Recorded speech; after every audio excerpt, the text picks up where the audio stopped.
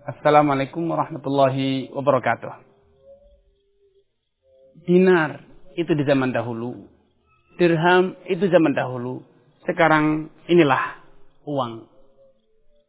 Dahulu Rasulullah SAW di zaman dinar mengatakan, dinarun anfaqtahu fi sabilillah. 1 dinar, atau kalau kita sekarang 100.000 atau 50.000 yang engkau belanjakan untuk perjuangan di jalan Allah, berjihad. Dan juga 1 dinar atau mungkin juga 50.000 yang engkau belanjakan untuk memerdekakan budak. 50.000 yang engkau belanjakan untuk memberi orang miskin. Atau 1 dinar yang engkau belanjakan untuk memberi makan orang miskin. Dan 1 dinar atau uang yang engkau belanjakan untuk menafkahi anak istrimu. Yang paling besar pahalanya ialah yang engkau belanjakan untuk menafkahi anak istrimu. Subhanallah. Itulah Islam. Islam mengajarkan agar Anda menjadi orang yang penuh tanggung jawab. Sebagai seorang suami yang penuh bertanggung jawab. Menafkahi anak istri Anda. Mereka bukan untuk ditelantarkan. Mereka menjadi tanggung jawab Anda, harus Anda pikul nafkahnya. Anda tanggung jawab. Memberi kecukupan kepada mereka. Rasulullah SAW mengatakan, kafa bil mar'i isman am yudhayya man ya'ul. Cukup sebagai dosa yang dapat melantarkan Anda, menjerumuskan Anda dalam siksa yang sangat pedih. Kapan? Bila Anda menelantarkan, tidak menafkahi anak istri Anda.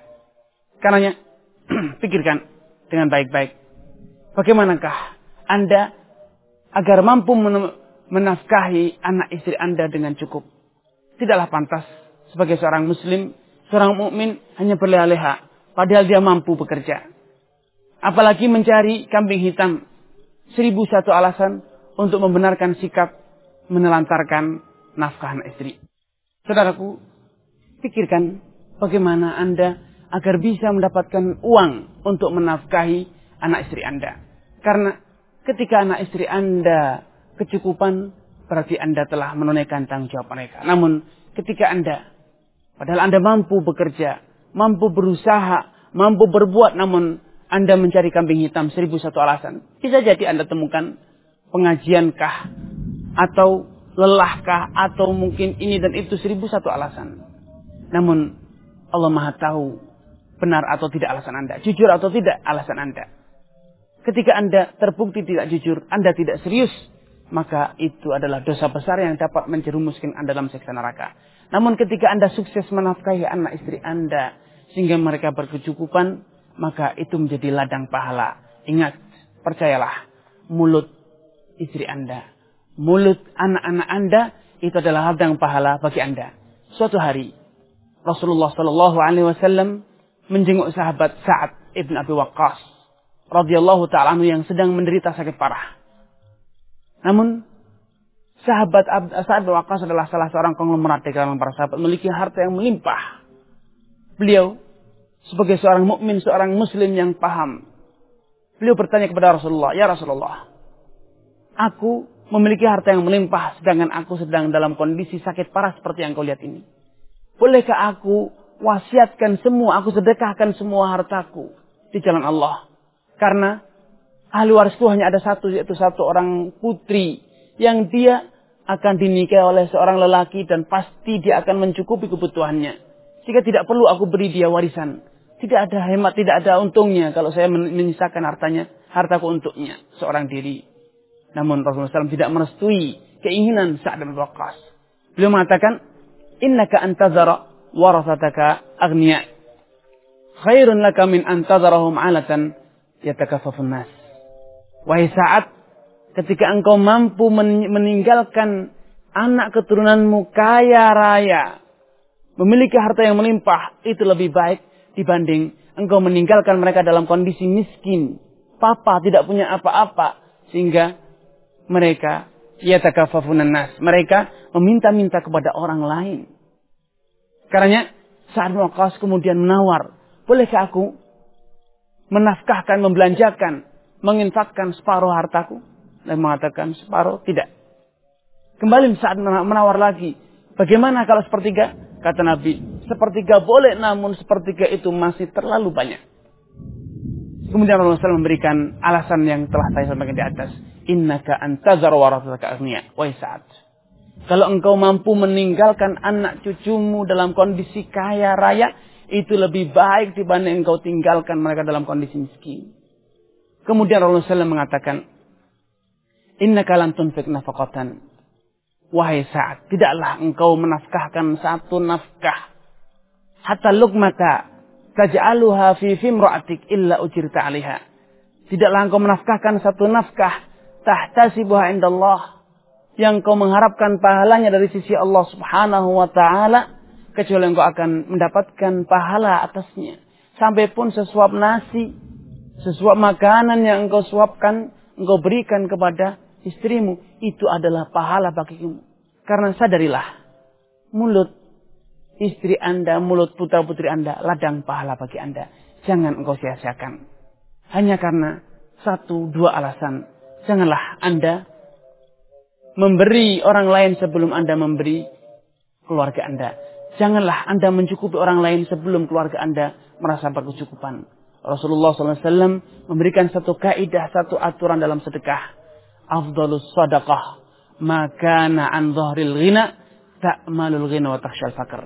Sedekah yang paling utama ialah sedekah yang engkau lakukan ketika engkau dalam kondisi berkecukupan, kaya raya.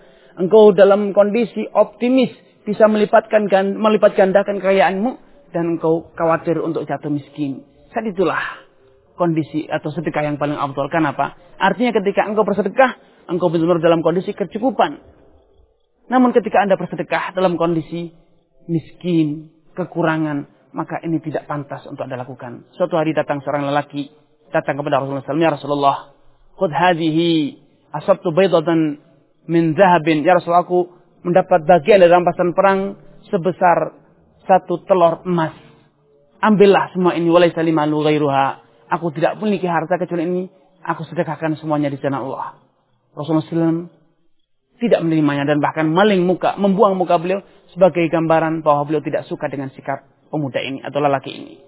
Kemudian Rasulullah SAW setelah berpaling, lelaki itu kembali datang lagi dari arah muka Rasulullah SAW dan mengatakan, ya Rasulullah, khudha, ambillah sedekahku ini walaupun aku tidak memiliki harta yang lain. Kembali Rasulullah SAW membuang muka lagi sebagai gambaran bahwasanya beliau tidak suka dengan sikap lelaki ini. Kemudian lelaki ini karena masih belum percaya, dia semangat untuk bersedekah. Ia pun mengejar Rasulullah SAW dan mengatakan, ya Rasulullah, khudh hadhihi. Ya Rasulullah, ambillah sedekahku ini, terimalah sedekahku ini. Maka Rasulullah SAW merebut telur emas tersebut dan dilemparkan ke muka lelaki tersebut. Kemudian Nabi memberikan alasan, ya'ti ahadukum bimalihi. Engkau datang dengan membawa seluruh hartamu, kemudian engkau sedekahkan semuanya dengan Allah. Namun setelah mensedekahkan, ia yajlisu yatakafafun nas. Ia duduk meminta-minta orang, meminta-minta iba kepada orang lain. Tidak pantas sebagai seorang muslim bersikap seperti itu. Karenanya, pikirkanlah ketika Anda ingin bersedekah, sudahkah keluarga Anda cukupi? Sudahkah mereka yang menjadi tanggung jawab Anda berikan kecukupan sehingga mereka tidak merasa perlu untuk meminta kepada orang lain. Sehingga Anda ketika membelanjakan harta Anda mengikuti skala prioritas keluarga Anda, istri Anda, anak-anak Anda, orang tua Anda, saudari-saudari Anda. Sebagaimana Rasulullah SAW katakan, al-aqrab fal-aqrab.